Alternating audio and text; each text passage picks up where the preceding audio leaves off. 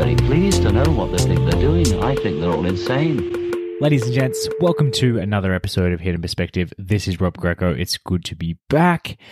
In this episode, Jules and I have a discussion about Melbourne's most recent lockdown, which at the time you're hearing this could very well be over. But nonetheless, it's an interesting discussion where at times Jules loses the plot. So without giving too much away, let's get into it. Yeah, so you guys got thrown into another snap lockdown. Yeah.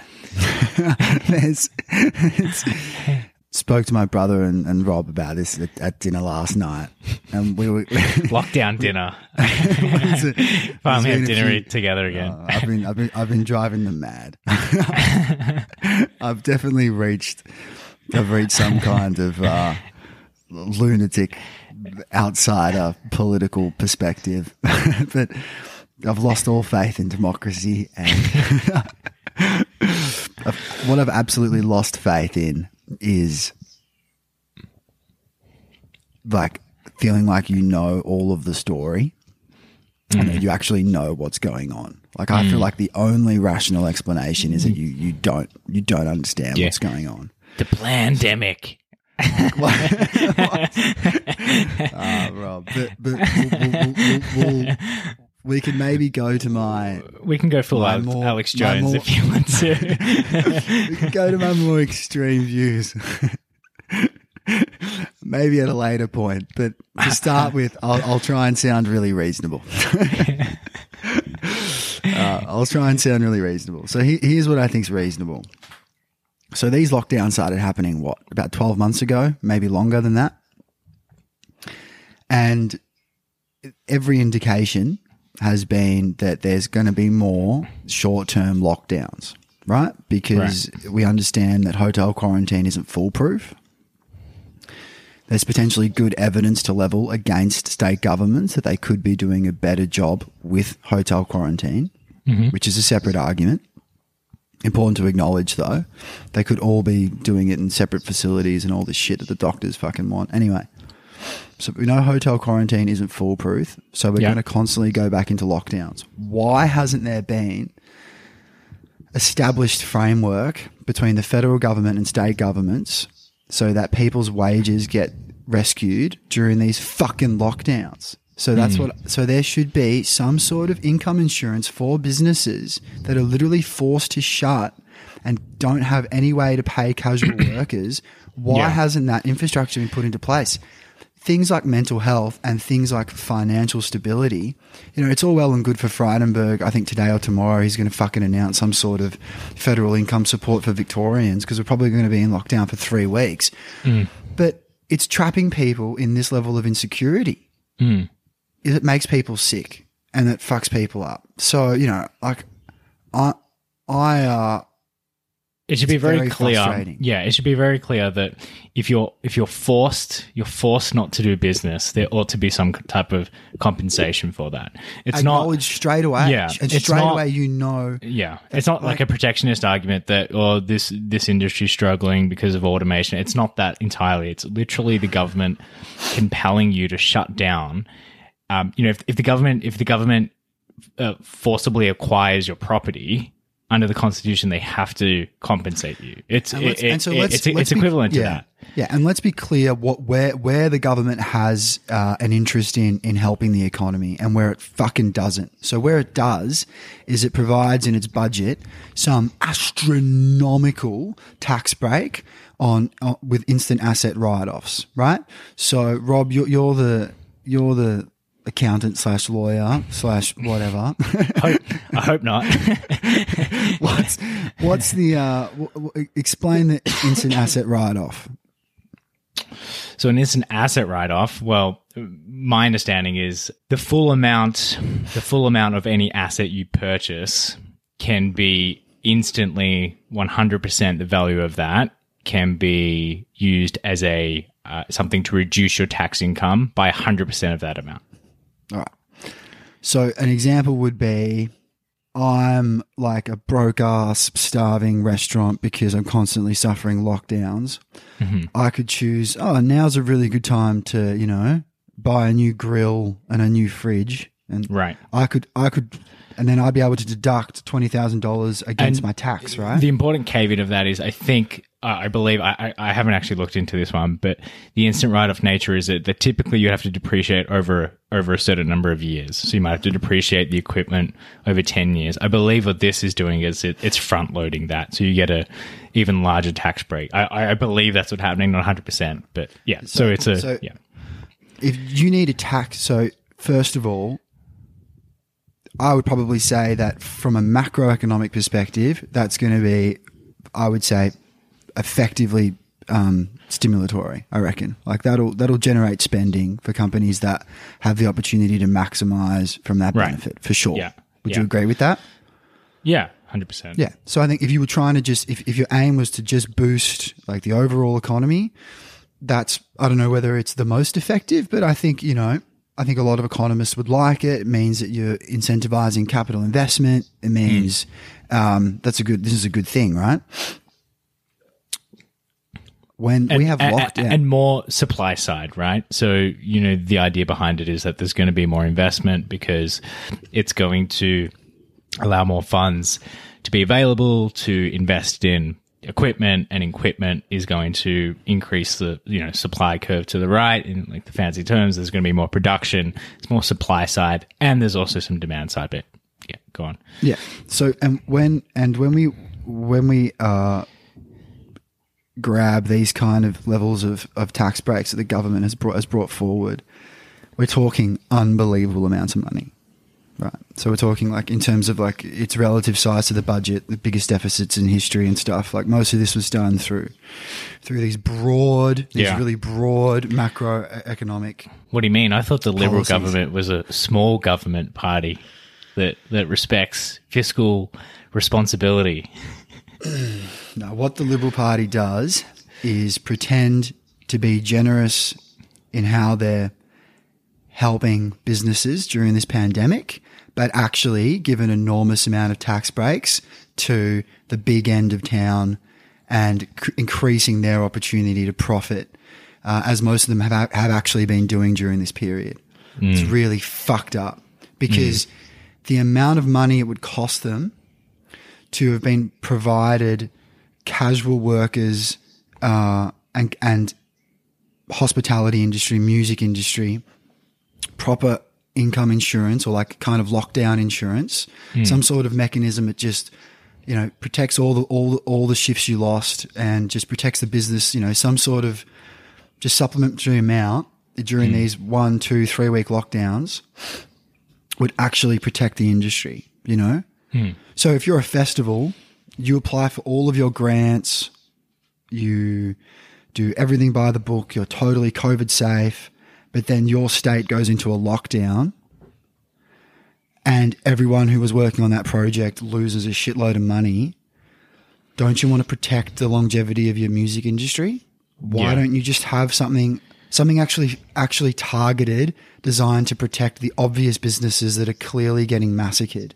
Do you know what I mean? Like that tax break for instant asset write-offs, Rob, is a slap in the face to like people whose industries are getting destroyed. Right. Because it's like, if you're a gym owner and you're on the brink of collapse, do you really have the wiggle room to take out another loan to invest in all this equipment that's going to save you money anyway? You're probably not in that financial position anyway. what tax do you have to fucking write off against? You've sustained nothing but loss, right? You're not paying tax. You're not paying tax because you're not making any money. You're struggling to pay rent.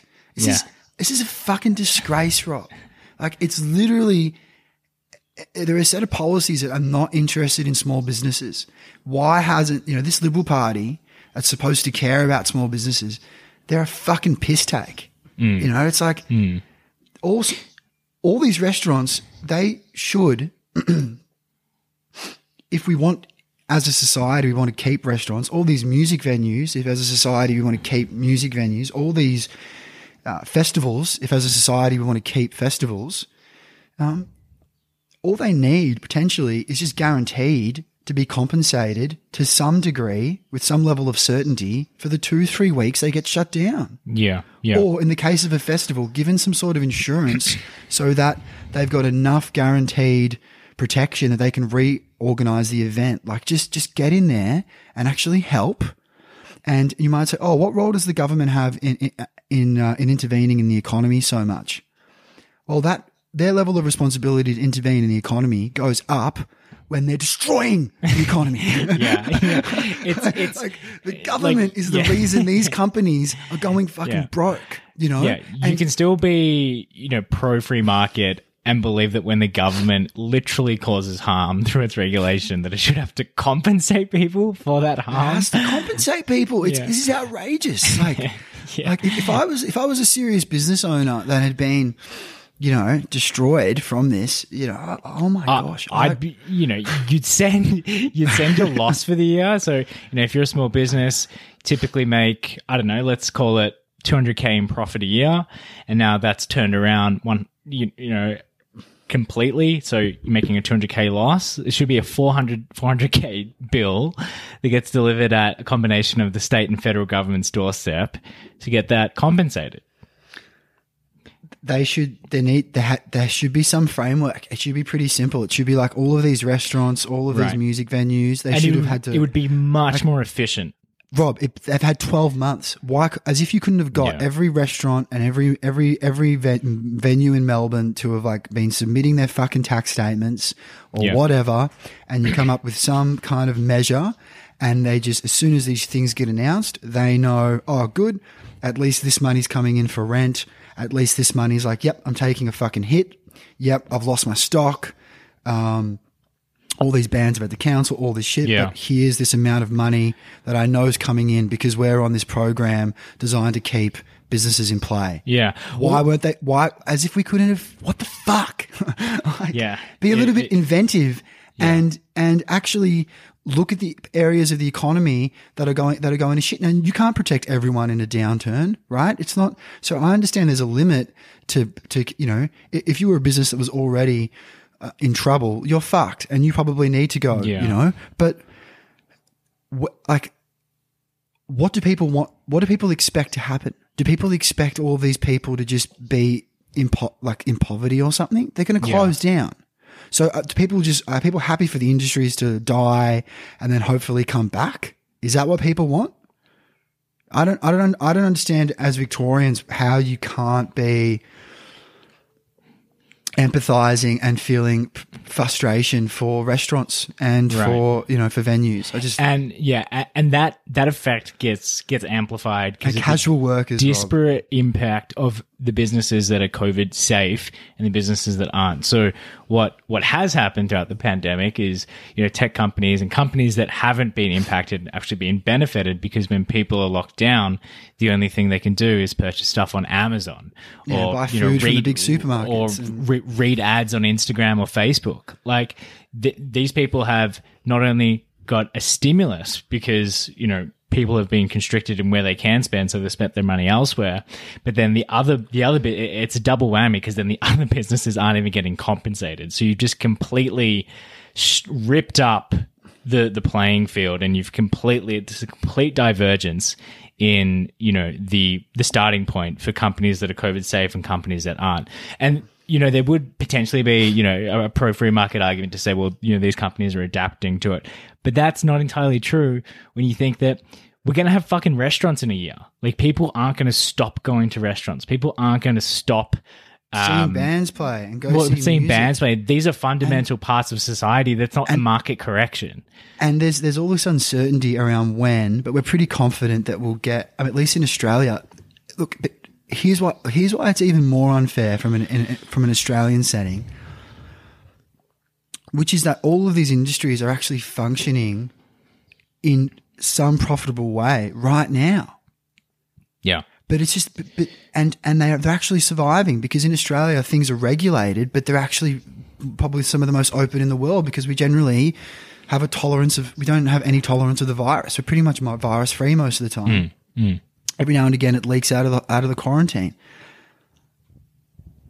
So these businesses are totally ready to actually make money and keep sustaining, maybe just with a little bit of help.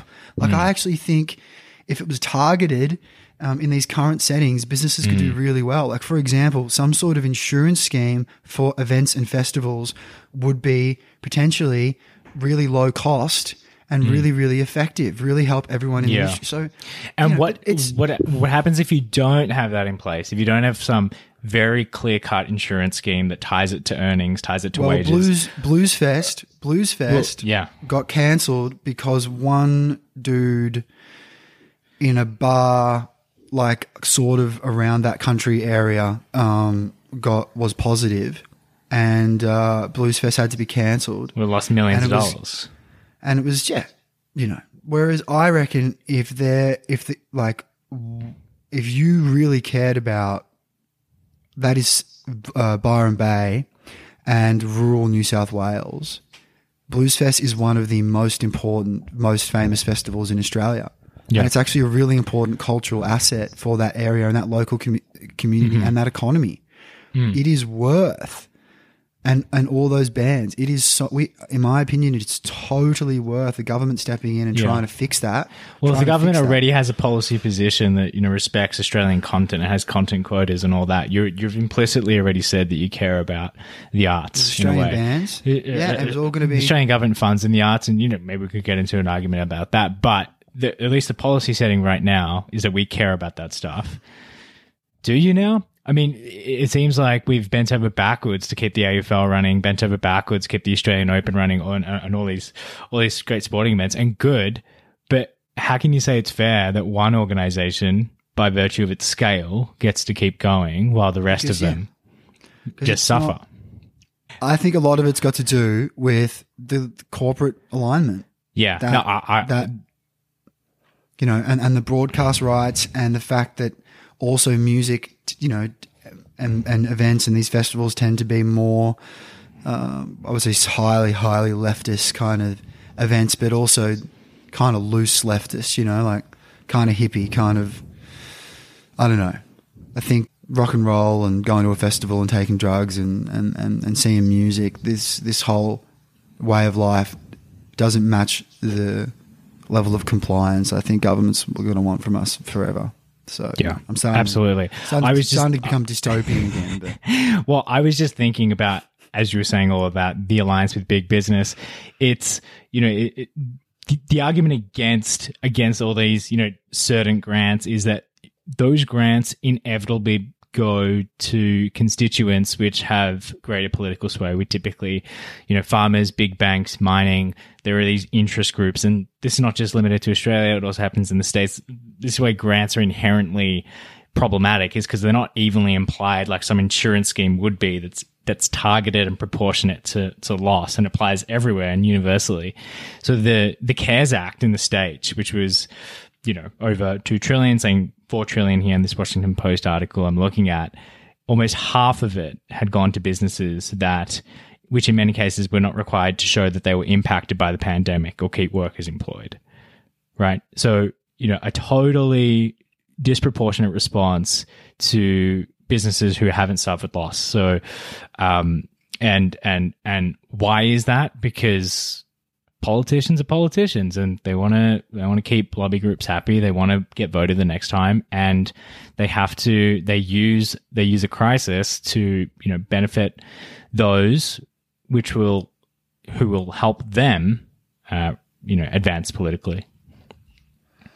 It's a wonderful world. Yeah, I mean, we can get arguments against what we're saying. A good one that you can get from Keynes himself is that when you do this sort of counter-cyclical fiscal policy, so this idea that when the government comes in and spends a lot of money because the economy's gone to shit, right? So the government borrows all this money and gives it to people and gives it to businesses and gives tax breaks, and it's so that we don't go into a Great Depression and people starve, right? So it comes from the 20s and the Great Depression.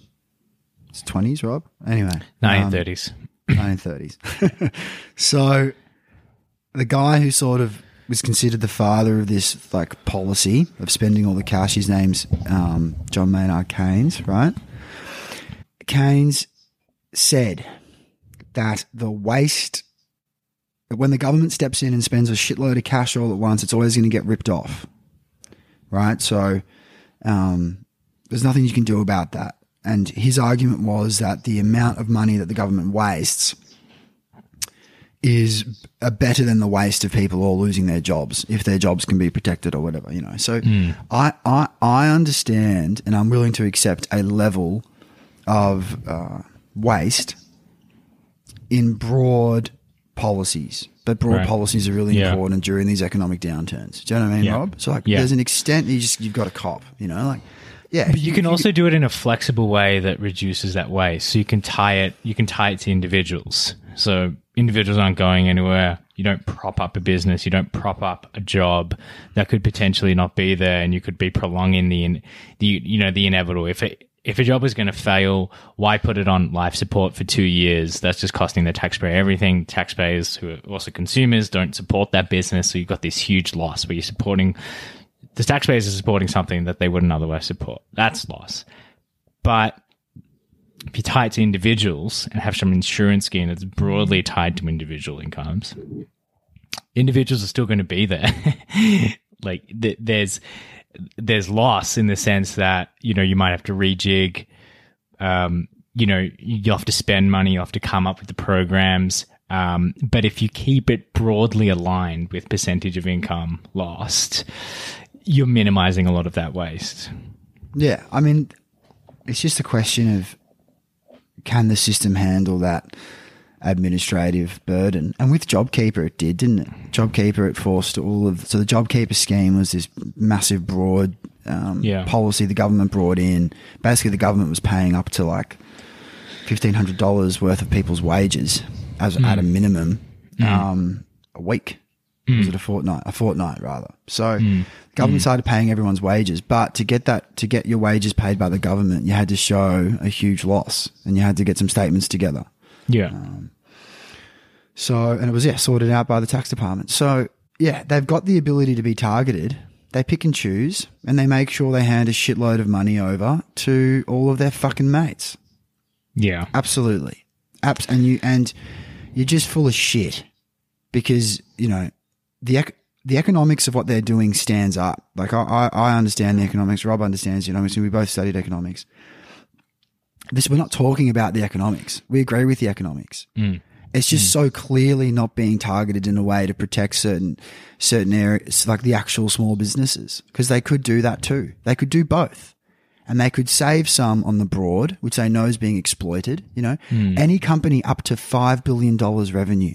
Like, this is Australia. That's fucking everyone, Rob. It's like it was some outrageous figure. It was nearly every single business in Australia. Do you know what I mean? Yeah. Well, this is something that I'm fascinated by. To what extent are any of these policies that get implemented during COVID and targeted for COVID going to outlive COVID, right? How many of these write-offs are going to remain? How many of these subsidies are going to remain, these grants, these government bodies, anything like that? I mean, the analogy would be September 11, when we all went apeshit on security and decided we wanted more security in the Western world. And, you know, you can't go through an American airport without going nude in front of the TSA officer. But surely that jihadist risk of a plane, you know, flying into the two towers isn't the same. But you'll never reclaim what you lost, and you'll never really go back to, you know, pre-pandemic. And these policies will outlive it. And the reason, the basis for these policies disappears, but they'll remain. And how is that something that people can properly, you know, support?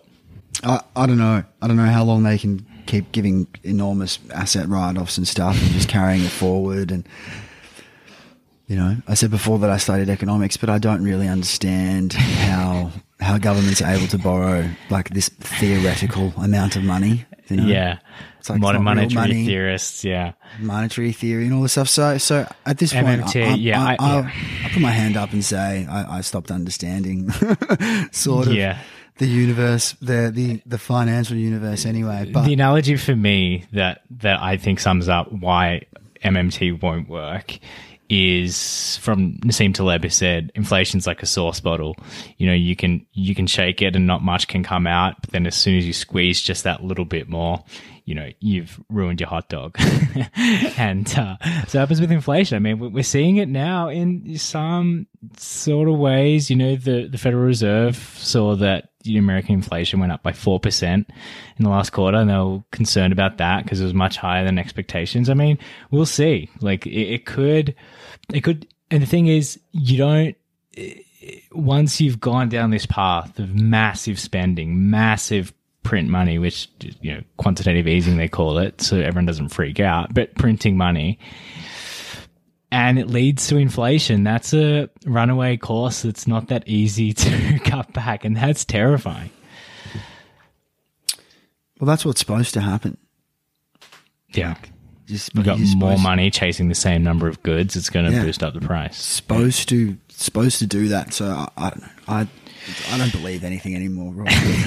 Yeah. I reckon half the time all this fancy economic stuff's just a way of pretending like you know what's going on. But do we really know what's going on? Yeah, you would have been. I've been rewatching Rake with Katie, and there's that first episode where the cannibal is the famous economist, and Cleaver Green goes in there in the cross-examination, and he's like, you and your free market buddies, you missed it by a mile. And, you know, then he breaks down and shows that he's like a really innocent victim, but, he's an innocent predator. But, the cannibal played by, Hugo Weaving, was it? Yeah. Yeah. And, but yeah, a lot of the models will be incorrect. And, what do they say? A weatherman makes an economist look good because they can never predict the weather. Neither can an economist predict a crisis or forecast whatever's going to happen. Yeah. But I think you can, what we're saying is the government and the state governments in particular have had 12 months to fucking buckle down, be good leaders, be organised, think ahead, and go, what kind of conditions do I need to create in Victoria as the fucking Premier to protect as many Australian businesses as I can that would otherwise be profitable from closing down due to the lockdowns that will necessarily eventuate. Lockdowns are going to happen. Let's get ahead. Let's plan. Let's protect businesses, protect mental health, protect people's wages. And what's old mate done? Fuck all. Fuck all. It's you know, it just isn't that hard. The state governments sit down together with the federal government and say, we would like a lot of cash, please. We would like to implement and set up, particularly through our councils, really good ways of versions of lockdown insurance in the businesses that we've seen from previous lockdowns lose the most money. And it would be really fucking obvious, you know, and also we believe in the longevity of the Australian tourism industry, and we're going to have to do something for tourism. And we're going to have to actually sort this out.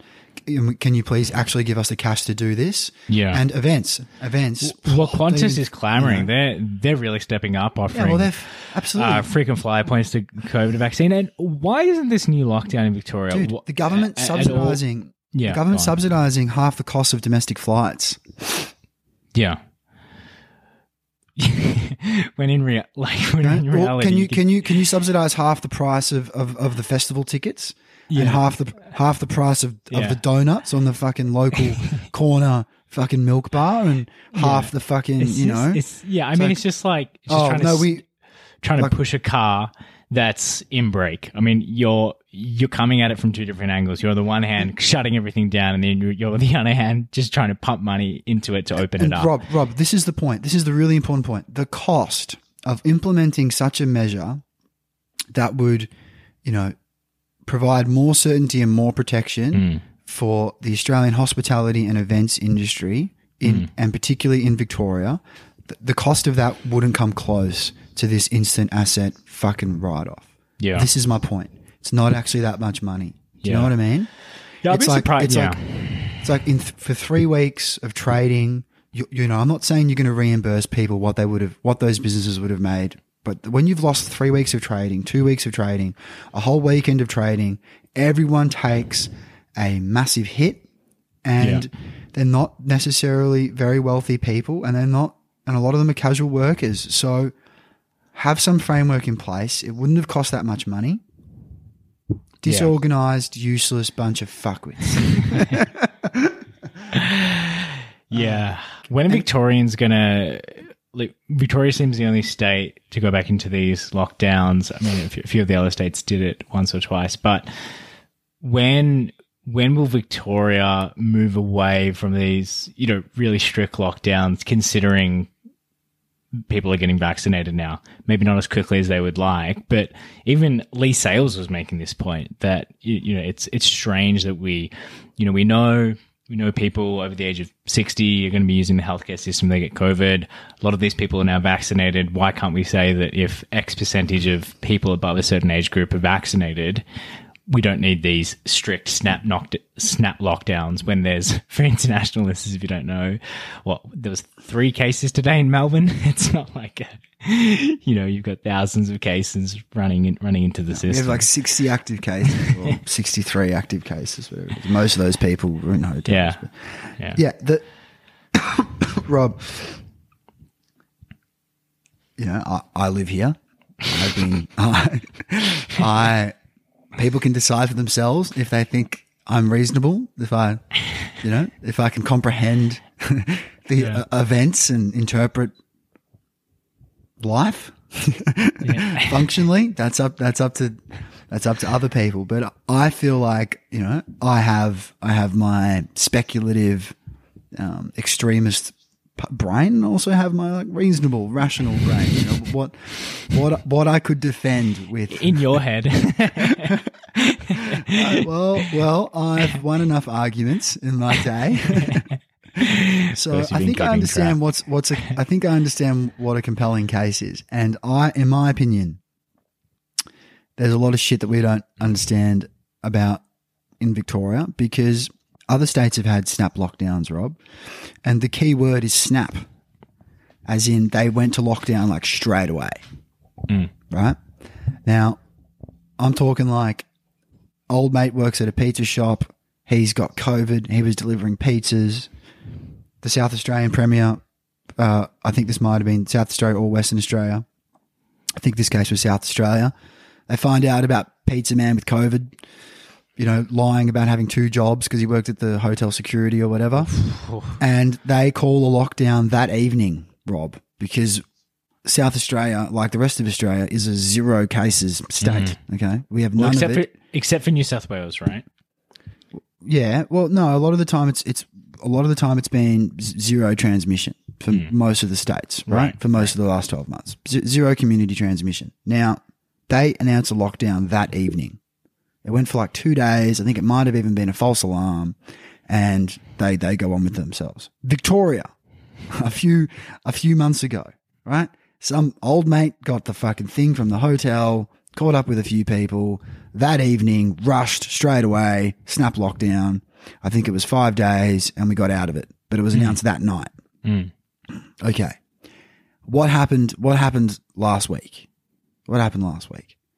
Monday, old mate has got the virus, fucking, I don't know, probably pretty sure it's hotel quarantine, and he's been in the community.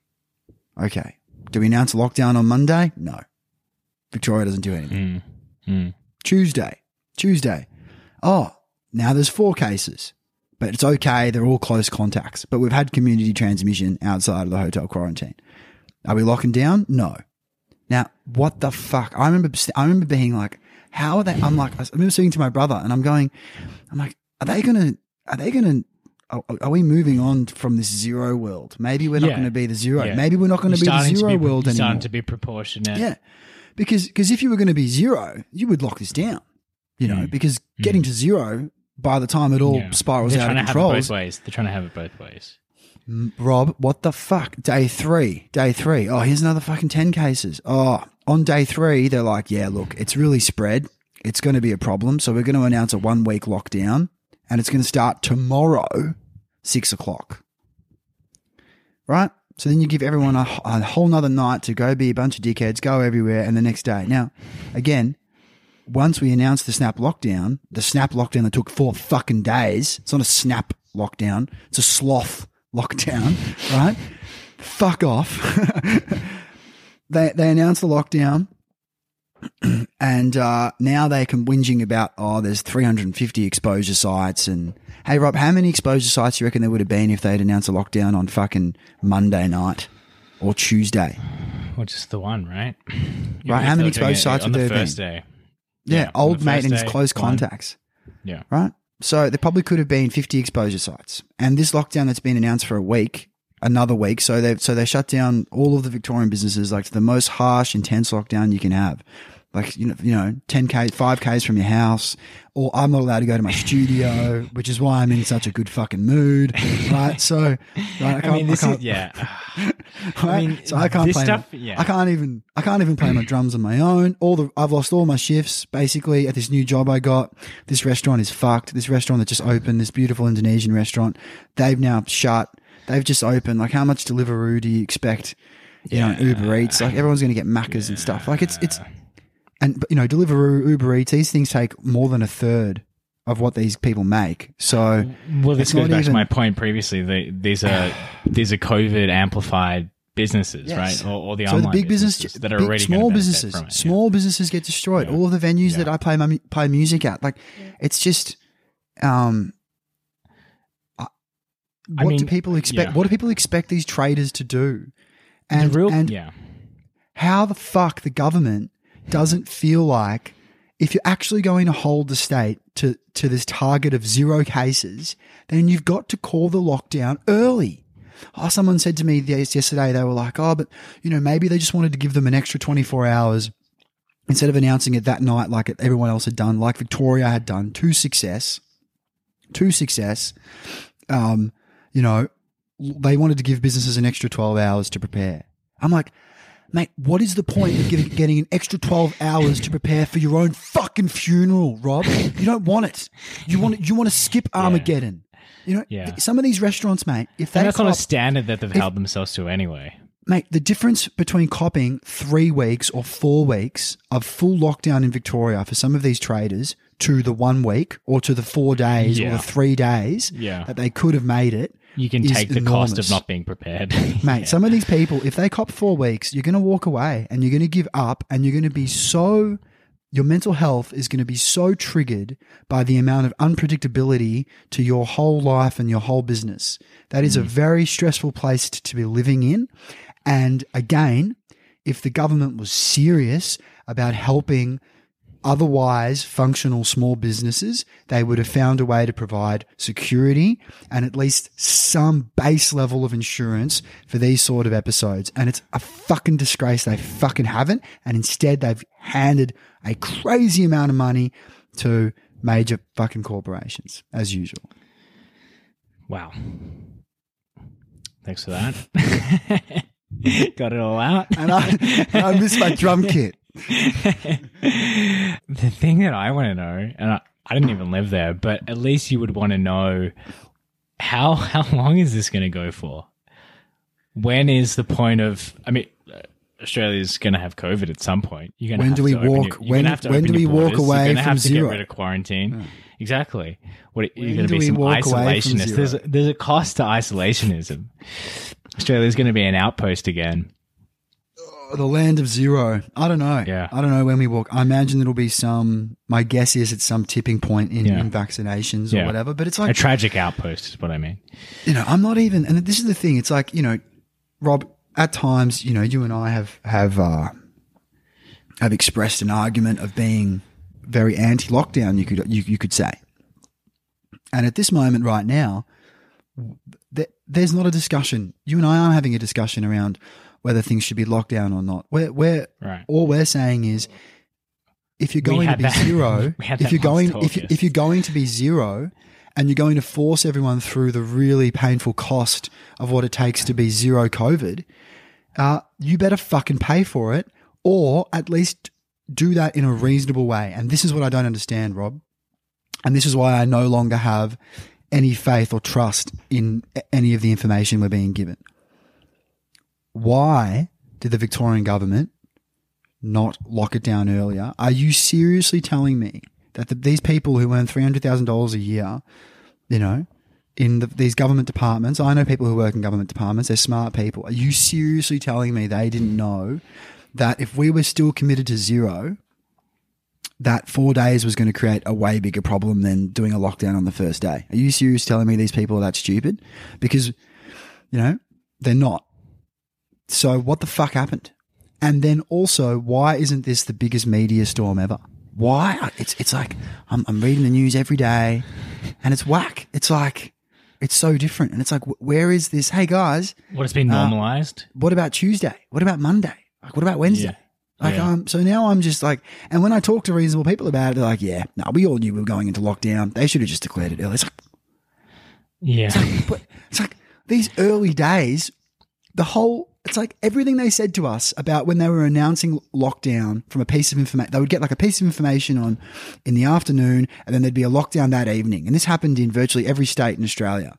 And there was this whole explanation for, we've just got to do it really quickly. If we can just get on top of it in 2-3 days, we can come out of this and we'll be back to where we are. We're protecting what we've earned, all this rhetoric. And then all of a sudden for 4 days in Victoria, Rob, that was gone. And we had community transmission without actually implementing a lockdown. I don't understand. And no one has given me a proper explanation of why there was this attitude change in those 4 days. And I'm just... Dan Andrews, if you're listening, buddy, you have an open invite onto the pod with me and Jules. We'll let you explain yourself.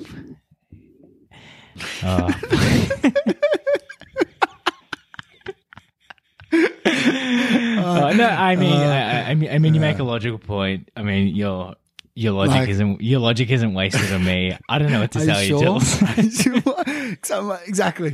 So where I've ended up, which I think is the only place you can end up, which is there's information that I don't have and that we don't have. Yeah. And so this whole thing is bullshit.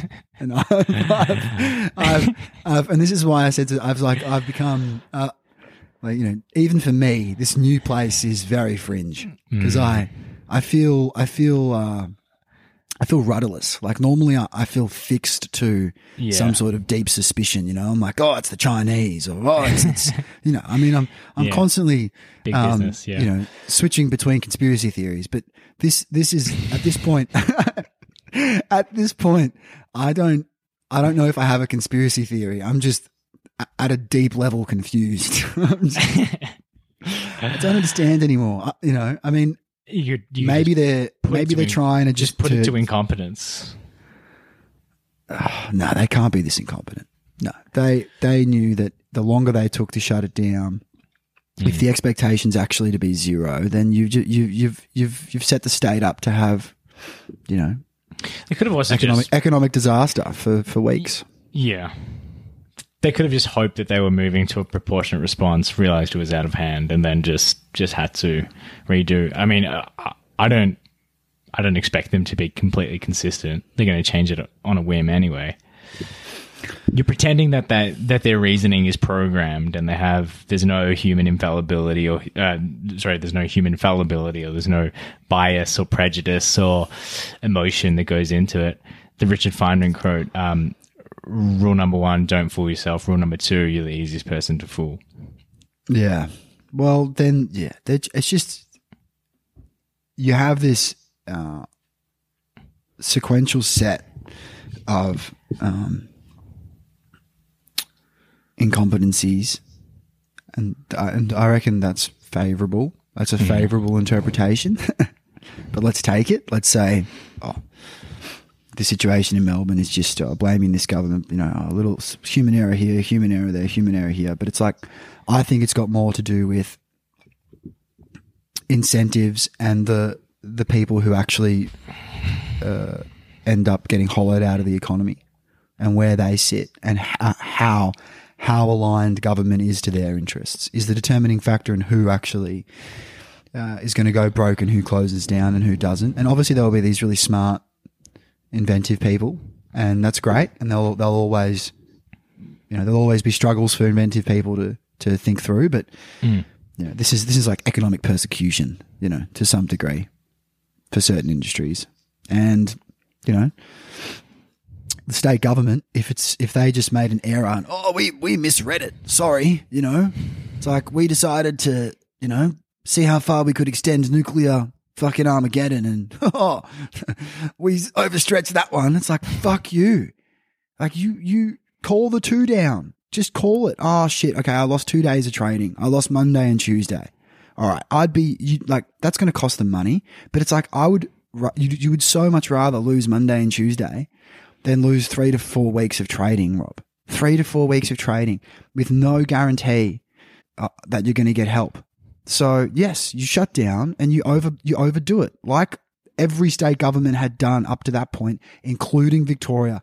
It's not human error. There was a decision to extend the amount of risk. There was a clear change to the amount of risk they were willing to take.